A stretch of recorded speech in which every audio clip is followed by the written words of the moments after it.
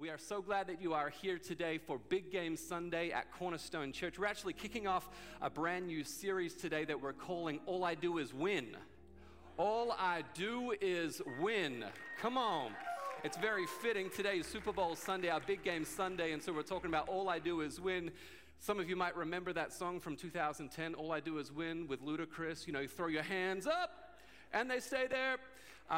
Hopefully you don't remember that song because that song is not holy and does not belong in church at all. So shame on you if you remember that song. But we are so glad that you're here as we kick off this brand new series on All I Do Is Win. One of the things that's really important to think about, David, thank you so much. One of the important things to think about when we talk about winning is the fact that inherent in the name of All I Do Is Win is the fact that there is a battle that is taking place.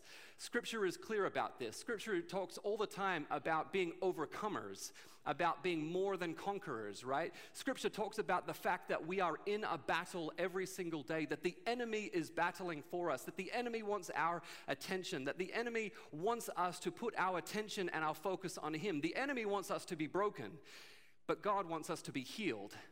The enemy wants us to be bound, but God wants us to be free. This is the battle that we are in every single day. And there is a battle that is taking place. You might not be aware of it, but there is a battle for your attention. There's a battle for your focus. There's a battle for your future. And this is the battle that we find ourselves in. And so that's why it's important for us to talk about All I Do Is Win, because it comes from this place of the fact that if you persevere, you will find victory. That is the truth that we find in the scriptures. That is the truth that James talked about in his book in the New Testament, that if you persevere, you will win. That's what he talks about. That's a summary of the book of James. If you persevere, you will find victory. And so All I Do Is Win is about this. And today we're going to be talking about a scripture from Daniel chapter 6. Daniel chapter 6. This is an incredibly familiar scripture for many of us. Daniel chapter 6. So famous. In fact, it's not just famous in the church. This is something that most people in the world probably know about, the story of Daniel in the lion's den. And of course, Daniel was an Old Testament prophet. We know about Daniel that he was from the tribe of Judah and that he was taken into exile as a young man along with his friends and his family, and he was carried into Babylon. And so he grew up in exile. He was a young man as he was coming up in exile. Now, in Daniel chapter 2, I'm going to get to my scripture in just a moment in Daniel chapter 6, but in Daniel chapter 2, the king that is over Daniel and over that region has a dream, and he wants that dream interpreted, but he doesn't tell people what the dream was. He doesn't want people just to make up what the dream was about, doesn't want them just to make up an interpretation. So he says to all the wise people that are around him, I don't want you just to interpret the dream that I tell you about. I want you to tell me what the dream was, and then I want you to interpret it for me. And of course, none of them can do it. Ain't nobody around that can do that for him. And so the king gets really angry and he says, that's it. I'm going to wipe out all of y'all. All the wise men, I'm going to take you all out. And this includes Daniel. And so when someone comes to kill Daniel, he says, how about I have a crack at this? How about I have a try? And Daniel is a young man at this time, right? Daniel is just coming up. He's in this 3-year leadership pipeline along with him and his 3 friends. And this is important to note because this is essentially what the enemy does. The enemy tries to take us out early. The enemy tries to take out something early. Whether you have just launched a business, the enemy tries to take it out early. Whether you are new in your relationship, the enemy will try and take you out early. That's why the enemy goes after our young people, because the enemy doesn't fight fair. The enemy wants to go after your leadership early. The enemy wants to go after your promotion early. The enemy wants to go after your purity early. That's why the enemy goes after things early, because he doesn't fight fair. It's important for us to know this so that we can be praying about this. It's important that if you are getting ready to launch a business, that you are praying about it, that you are fasting about it. If you are pregnant, the enemy wants to take out your baby early. It's important if you are pregnant that you're praying and that you're fasting in a healthy physical way, that you are praying about this to ensure that the enemy cannot take out what God is birthing on the inside of you. I was reminded about this recently. We were in a meeting actually just this last week with some of our staff, and we were talking about launching this new initiative over the next few months. And someone on our staff said, hey, before we launch something new, I think that we should spend some time fasting and praying about this. And I was like, that's awesome for you guys to do. We actually just got off this fast in January, so I think that I'm good right now, but I think that you should fast about this new initiative that we're getting ready to launch. But it's so important to make sure that we are in prayer and fasting when there is something young, something new that God has given for us. Because the enemy wants to go after the new thing. The enemy wants to go after the young thing that God has given us. And so Daniel is able to interpret the dream for this king, and it not only saves him and his people, but also it brings him into great relationship. It brings him into great favor, not just with this king, but many kings, several kings after him, he is in great relationship and in great favor with. And so this is where we pick up the story in Daniel chapter 6. He is now in relationship with the king Darius. And so it says this in verse 16. So the king gave the order. This is King Darius, who loved Daniel, by the way. The king gave the order, and they brought Daniel and threw him into the lion's den. The king said to Daniel, may your God, whom you serve continually, someone say continually. May your God, whom you serve continually, rescue you. A stone was brought and placed over the mouth of the den, and the king sealed it with his own signet ring and the rings of his nobles, so that Daniel's situation might not be changed. I want to hold up right there. Might not be changed. That was the king's intention. It was now no longer just about Daniel. It was now about his people. It was now about his God. The king did this so that his situation might not be changed. How many know that our God loves changing a situation that you think might not be changed? Right, it reminds me when they put the stone over Daniel's den, it reminds me of the stone that they put over Jesus' tomb. How many know that the enemy thought that that situation would not be changed? But God had other plans, right? That the enemy thought that that was like the nail in the coffin, the final word that was going to be spoken. But that situation was changed because God delights in changing the impossible situation. You might think that your situation cannot be changed. You might think that your addiction cannot be broken. Your burden cannot be lifted. Your depression cannot be removed. But God delights in changing your situation. There is no situation that is too hard for our God to change. So it says this in verse 18, then the king returned to his palace. Daniel was in the den, and the king went back to the palace, even though he loved him, and he spent the night without eating and without any entertainment being brought to him, and he couldn't sleep. It was a rough night for the king in the palace. And then at first light of dawn, the king got up and hurried down to the lion's den. And when he came near the den, he called out to Daniel in an anguished voice, Daniel, servant of the living God, has your God whom you serve continually, someone say continually, been able to rescue you from the lions? Daniel answered, may the king live forever. My God sent his angel, and he shut the mouths of the lions. They have not hurt me, because I was found innocent in his sight, nor have I done any wrong before you, your majesty. And finally, verse 23 says, the king was overjoyed and gave orders to lift Daniel out of the den. And when Daniel was lifted from the den, there was no wound that was found anywhere on him, because he had trusted in his God.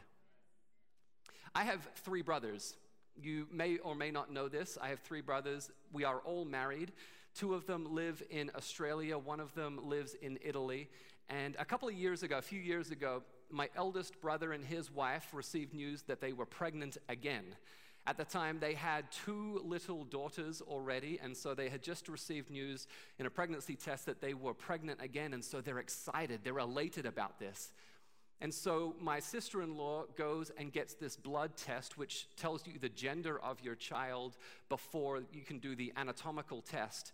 And when they got the blood test back, it didn't just tell them that the gender of the child, it told them a whole bunch of more information. It told my brother and his wife that the baby that was inside her womb had something called Turner's syndrome. If you don't know, Turner's syndrome is much like Down syndrome. And only 1% of babies that have Turner's syndrome make it full term. 1%. And those babies that do make it full term, and again, that's incredibly rare, only 1% of babies that make it full term have all kinds of physical defects. They are stunted in growth, they're unable to produce children, they're infertile, they have heart defects, typically all of these types of issues. And only 1% of children make it to birth, and those that do, this is the most common experience that these babies have. And this is a test that is 98% accurate, which in science is incredibly accurate. And so when these doctors told my brother and my sister-in-law that their baby had Turner syndrome, it's essentially like it's a death sentence, right? And they have been told, your child is unhealthy and your child is not going to live. And so they go to the doctor to receive more information about these results. And the doctor says to them, hey, I know that you guys already have 2 little girls, and this is a diagnosis that's incredibly inconvenient, that's incredibly difficult to receive, and so I just want you guys to consider your options here. And you know what that means, right? I want you to consider your options here. You've already got 2 kids, so why worry about this one? This one's inconvenient. Don't worry about this one. You've already got something that's good, so let's focus on this one. And so my brother and sister-in-law said to the doctor, thank you so much for your information and your feedback and your perspective, but there are no options for us. We are going to continue with the pregnancy. And so as some time went by, they started telling their close friends and family about this situation and encouraged us to pray. And so we gathered together and we started praying, we started fasting, and we started declaring the goodness of God over this situation. We started praying for a miracle. We started declaring Jesus over this situation, that there would be a miracle in the womb of my sister-in-law and that there would be breakthrough in this situation. And so the months go by, and every scan that took place showed less and less evidence of Turner syndrome inside the womb. Scan after scan showed that instead of this baby getting worse and worse, this baby was now getting healthier and healthier, getting bigger and bigger and stronger, all the way until the final scan just a couple of days before the birth of this child. There was now no evidence at all of Turner syndrome inside the womb on this baby. And this was confirmed just days later when my sister-in-law gave birth to a perfectly healthy, 0 defect, 0 Turner syndrome, 0 issue, 0 nothing, 100% healthy, brand new baby that is our niece, who is named Juliet. And this is a photo actually that we have right here of when Meredith and I were last back in Australia 3 years ago, able to hold this baby for the very first time. This miracle of a child that said, I will live, I will not die. I don't care what the doctor says. I don't care what the doctor says about me. I will be an overcomer. This is our little niece, Juliet, 3 years ago. And remember, she wasn't meant to make it full term. She wasn't meant to be born. The doctor said she probably isn't going to make it. She's going to have all kinds of issues, and she doesn't have none of that. She wasn't meant to make birth. She wasn't meant to make her first birthday. She wasn't meant to make her second birthday. She wasn't meant to make her third birthday. This is the second photo that I want to show you. This is her third birthday just 2 days ago, blowing out her candles. Her lungs are healthy. Her heart is healthy. And then this last photo that I have is her going to preschool just last week for the very first time. Come on.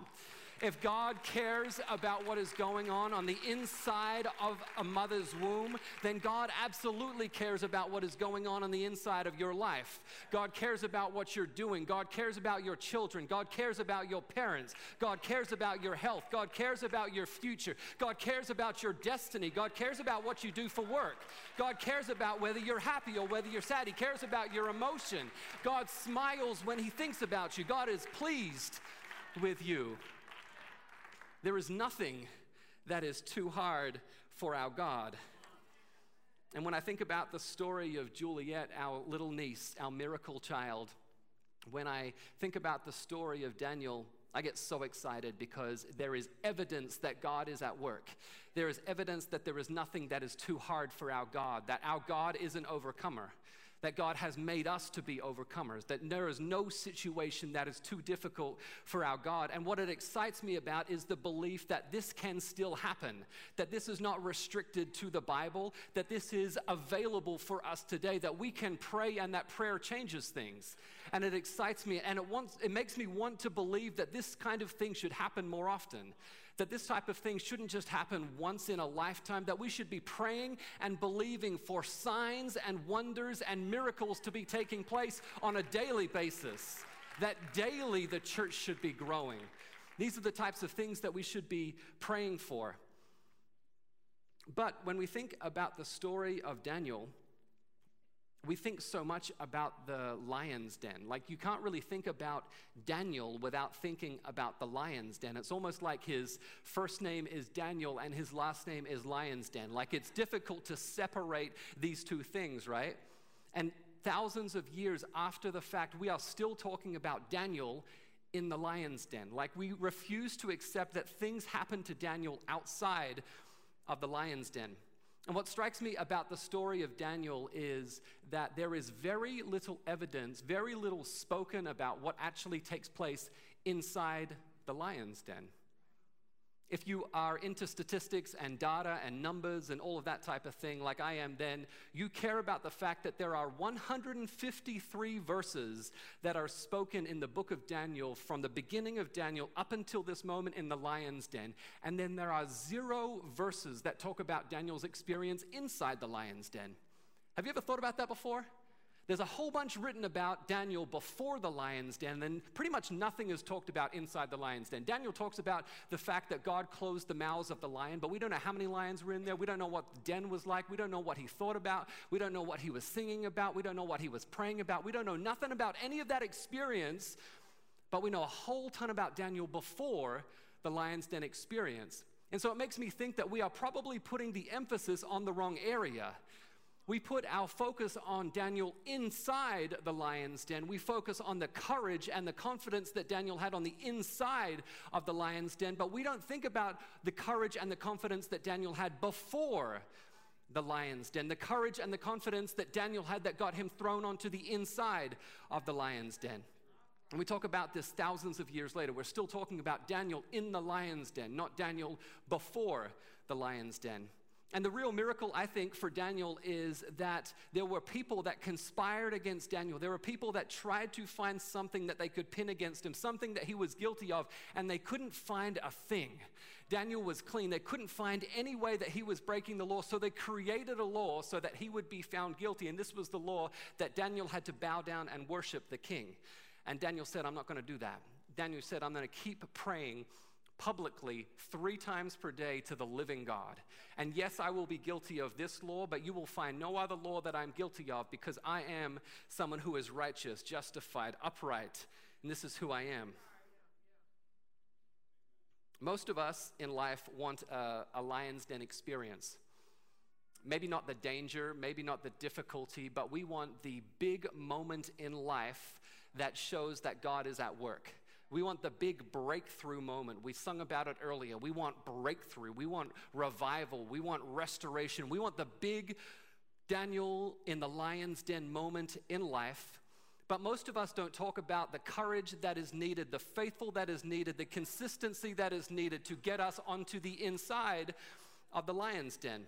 Most people will never have the opportunity to see God's faithfulness inside the den because we have not proved our faithfulness before the lion's den. I'm talking about fasting and prayer. You might participate in the annual corporate fast that we have at Cornerstone Church when we call for it collectively as a church, and you participate, and that's great and that's awesome. But when was the last time that you fasted just because you wanted to in your own home?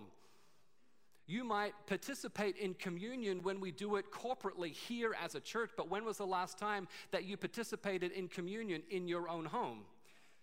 You might believe that community and relationships are important, and so you are in a life group, and that's good, and that's fantastic, and that's awesome, but when was the last time that you reached out to somebody just because God dropped them on your mind and you wanted to invest in that relationship? I'm talking about consistency. I'm talking about being resilient. I'm talking about faithfulness. I'm talking about doing the little unctions that God gives us to do on a regular basis. This is what Daniel did. He was consistent day in and day out, walking with Jesus Christ. Former coach Dick DeVenzio says it this way: championships are not won on the night of the big event. The Super Bowl is not won on the night of the big event, but years before by athletes who commit themselves daily to championship principles. There's this other quote that is often attributed to Aristotle that says, "We are what we repeatedly do. Excellence, therefore, is not an act, but it is a habit. We are what we repeatedly do." So it's about repetition and regularity and consistency. It's what we repeatedly do. I'm going to use this, actually. We often want to throw that Super Bowl winning touchdown pass that's going to win the game, right? We often want to shoot the basket right at the buzzer that's going to allow us to win the game, where everyone rushes the court. You know, those big moments that take place. We want to hit the home run in the bottom of the ninth, the walk-off home run where everybody goes wild and all the dugouts clear, all those types of things. These are the big moments that we want in life. But I would make the argument that more importantly than what takes place on the field is what takes place off the field. We want the big moments on the field, but more important than that is what takes place off the field. On the field is important, but off the field, I'm talking about like the preseason. I'm talking about the off-season. I'm talking about the training. I'm talking about the way that you recover from injury. What takes place off the field is often more important than what takes place on the field. You're not going to win a thing on the field if you're not working off the field. And I think about it like I think about church, right? If you imagine that this is our church worship experience, you want to win on the field, you want to experience and encounter God on the field, but you don't do nothing off the field. You don't do anything in between the worship experience. You don't do anything when you're at home. You don't receive communion. You don't pray in your community. You don't give God an opportunity to activate your faith at your workplace. You want to experience and encounter God. You might complain about the fact, I haven't felt God on a Sunday in years. But you're not doing anything off the field. I want to challenge you, if you want to experience victory on the field, you better start working off the field as well. Activate your faith off the field. Get praying off the field during the week. Activate your faith. And I know that it's difficult for us because we want breakthrough in the moment. We are a generation, we are a people in this culture that believes and desires instant gratification. Right? We want to experience things right now. And so we want a promotion within 6 months of starting a new job, even though we have had 4 different jobs over the last 3 years. We want financial breakthrough in our lives, even though we are unwilling to commit to the budget that we have set. We want a healthy marriage, even though we do nothing to intentionally invest in it. We want a healthy body, and so we go to the gym, which is good, but then we get home and we gorge on all the food that we shouldn't be eating, right? And how often in life are our prayers hindered by our behavior? Our prayers are hindered by our behavior. I'm not saying that God is hindered. God can do whatever he wants. I believe in the sovereignty of God, but I'm talking about our prayers being hindered by God because of our behavior. We pray for breakthrough. We pray for revival to take place in our communities, but still we can't muster up the faith to tell the person that's living next door about our faith in Jesus Christ. We can't invite and bring somebody to church with us on Sundays. We pray for revival, but our prayers are hindered. Our prayers are limited by our behavior. Because you're not willing to share this Facebook live stream on a Sunday morning, believing that somebody might be impacted because you've shared this stream. I hear about this every single month that I share this stream to ensure that my community, my network, my relationships are hearing the goodness of God, because somebody is tuning in right now and needs to hear that God loves you, that God is crazy about you, that God went to the cross for you, that there is nothing that you have done that can separate you from the goodness of God. And if you share that stream, then someone in your community, someone in your relationship is going to hear the message of the saving grace, the transformative power of the gospel. And so our prayers are impacted, they're hindered by our behavior. We pray for our nation to return back to God, but then we spend our evenings just binging on the latest show that Netflix would recommend that we watch, rather than dwelling with our Creator. See, we dream for this Lion's Den experience.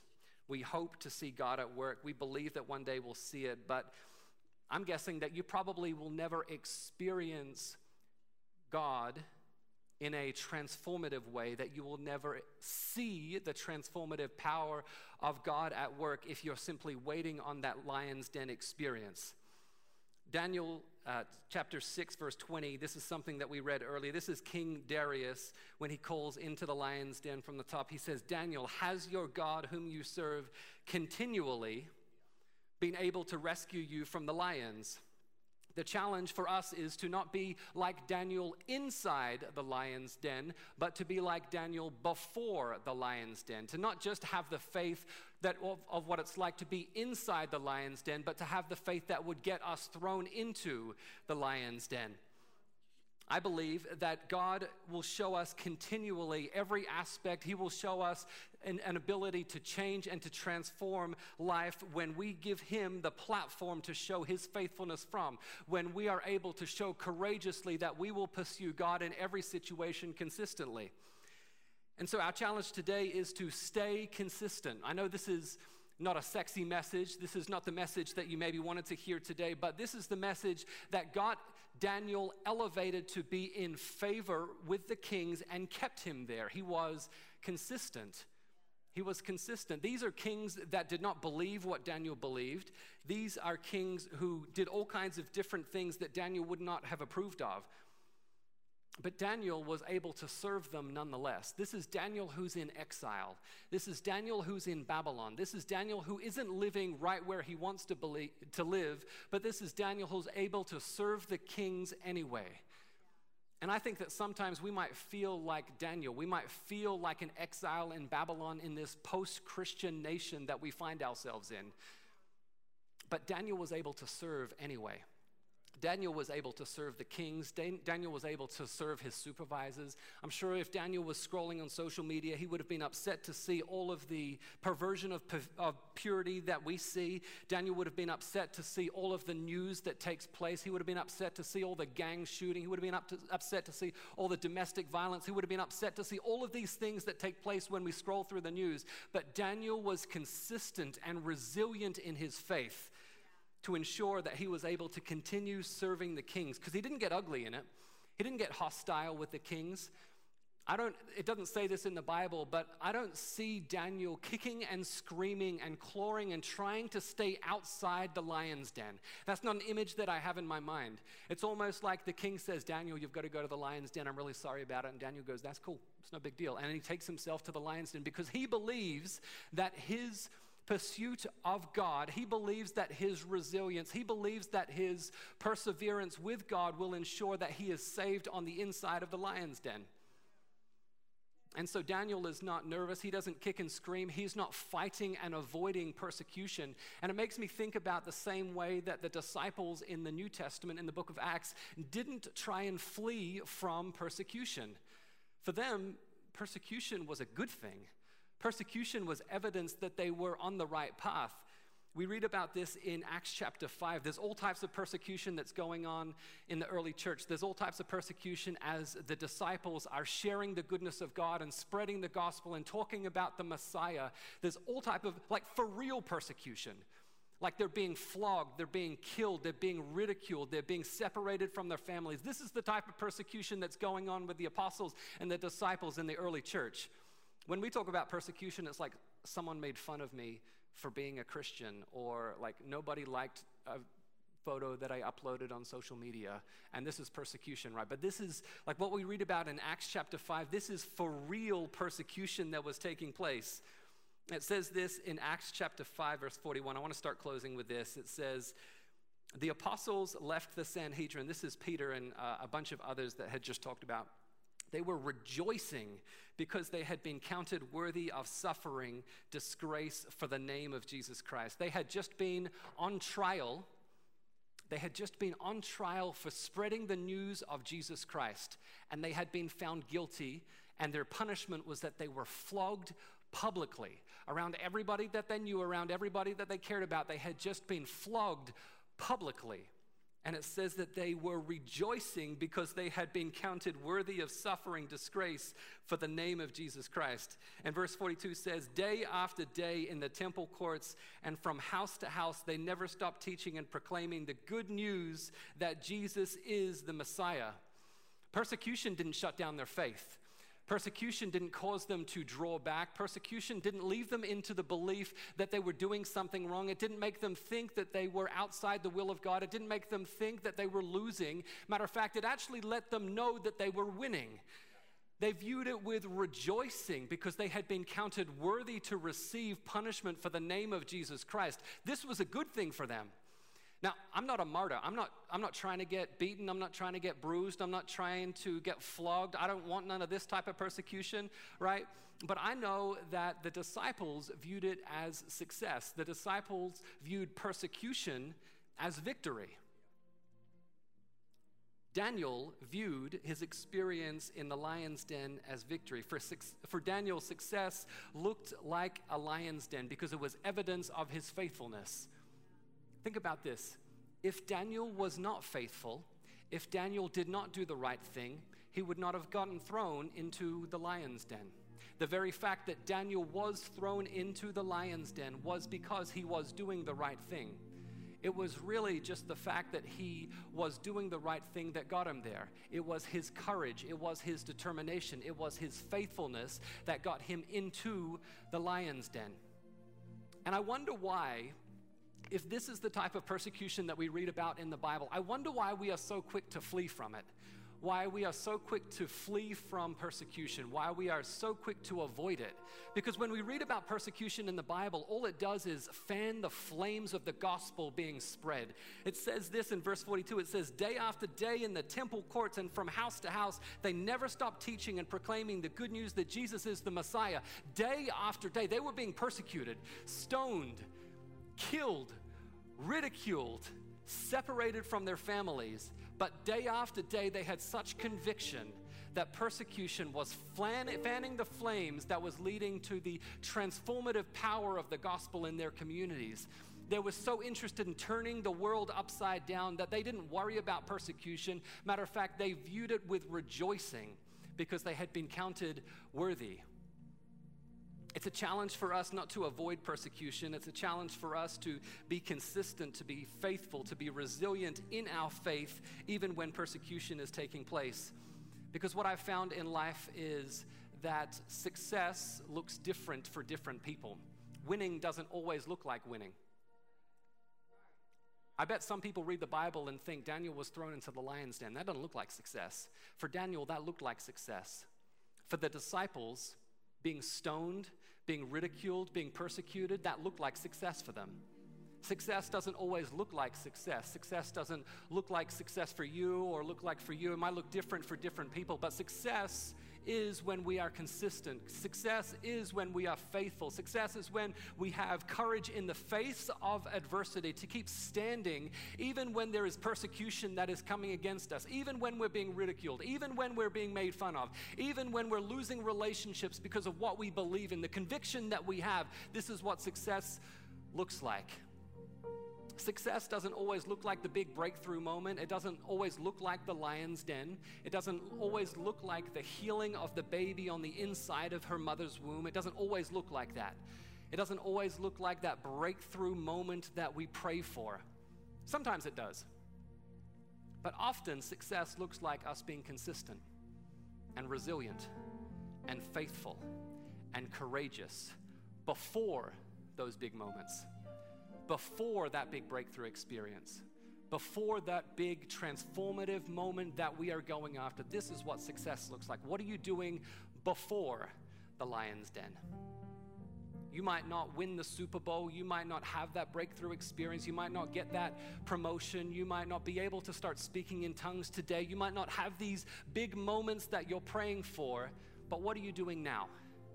What are you doing consistently faithfully when you leave this space, when you leave this worship experience? What are you doing with your time? What are you doing off the field? How are you pursuing success off the field? How are you pursuing God in these moments? Not just on the field, not just in this moment. How are you pursuing God here, by yourself, with your loved ones, in your family, in your community? What are you doing here? How are you pursuing God here? And I truly believe this with all of my conviction, that as you pursue God here, that you will see breakthrough there. As you are faithful here, God will prove himself faithful here. As you pursue breakthrough and relationship and restoration and healing here, you will see evidence of it here. Don't just pursue it here. Don't limit God to here. God is just as interested in the 166 hours that exist here, and not just interested in the 2 hours that exist here. God wants this time, but he also wants that time. Be consistent everywhere. Be faithful everywhere. Be courageous everywhere.